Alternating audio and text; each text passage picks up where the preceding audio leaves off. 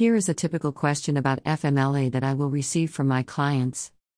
I have an employee who started in our company about a year ago as a temporary employee from ABC Staffing Company. 2 months ago, the employee was hired by our company as a regular full-time employee. The employee now needs surgery and is requesting FMLA. We denied the employee's FMLA request since he has not met the eligibility requirements. The employee only has 2 months of service since we hired him. Do we need to worry about any problems? We are correct, right?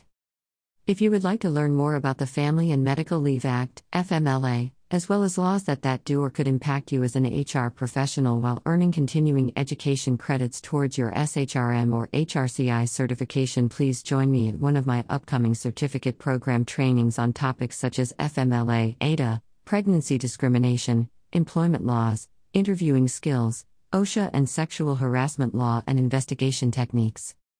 If you would like to learn more about our SHRM-CP, SHRM-SCP, AFR, PHR, SPHR exam prep courses and boot camps, please check out our upcoming exam prep trainings and check out our student testimonials and success stories. My answer: the time and the number of hours the employee worked for your organization as a temporary employee needs to be counted toward the 12 months and 1,250 hours eligibility requirements.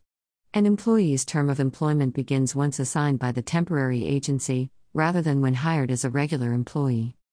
One more thing I add: run and get the employee back into your office, give them the eligibility notice, the rights and responsibilities, and the certification of healthcare provider within 5 days from the day they mention the FMLA qualifying event before they end up at the Department of Labor or at an attorney's office.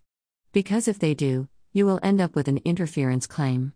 2 words you don't ever want to hear with FMLA: interference and retaliation.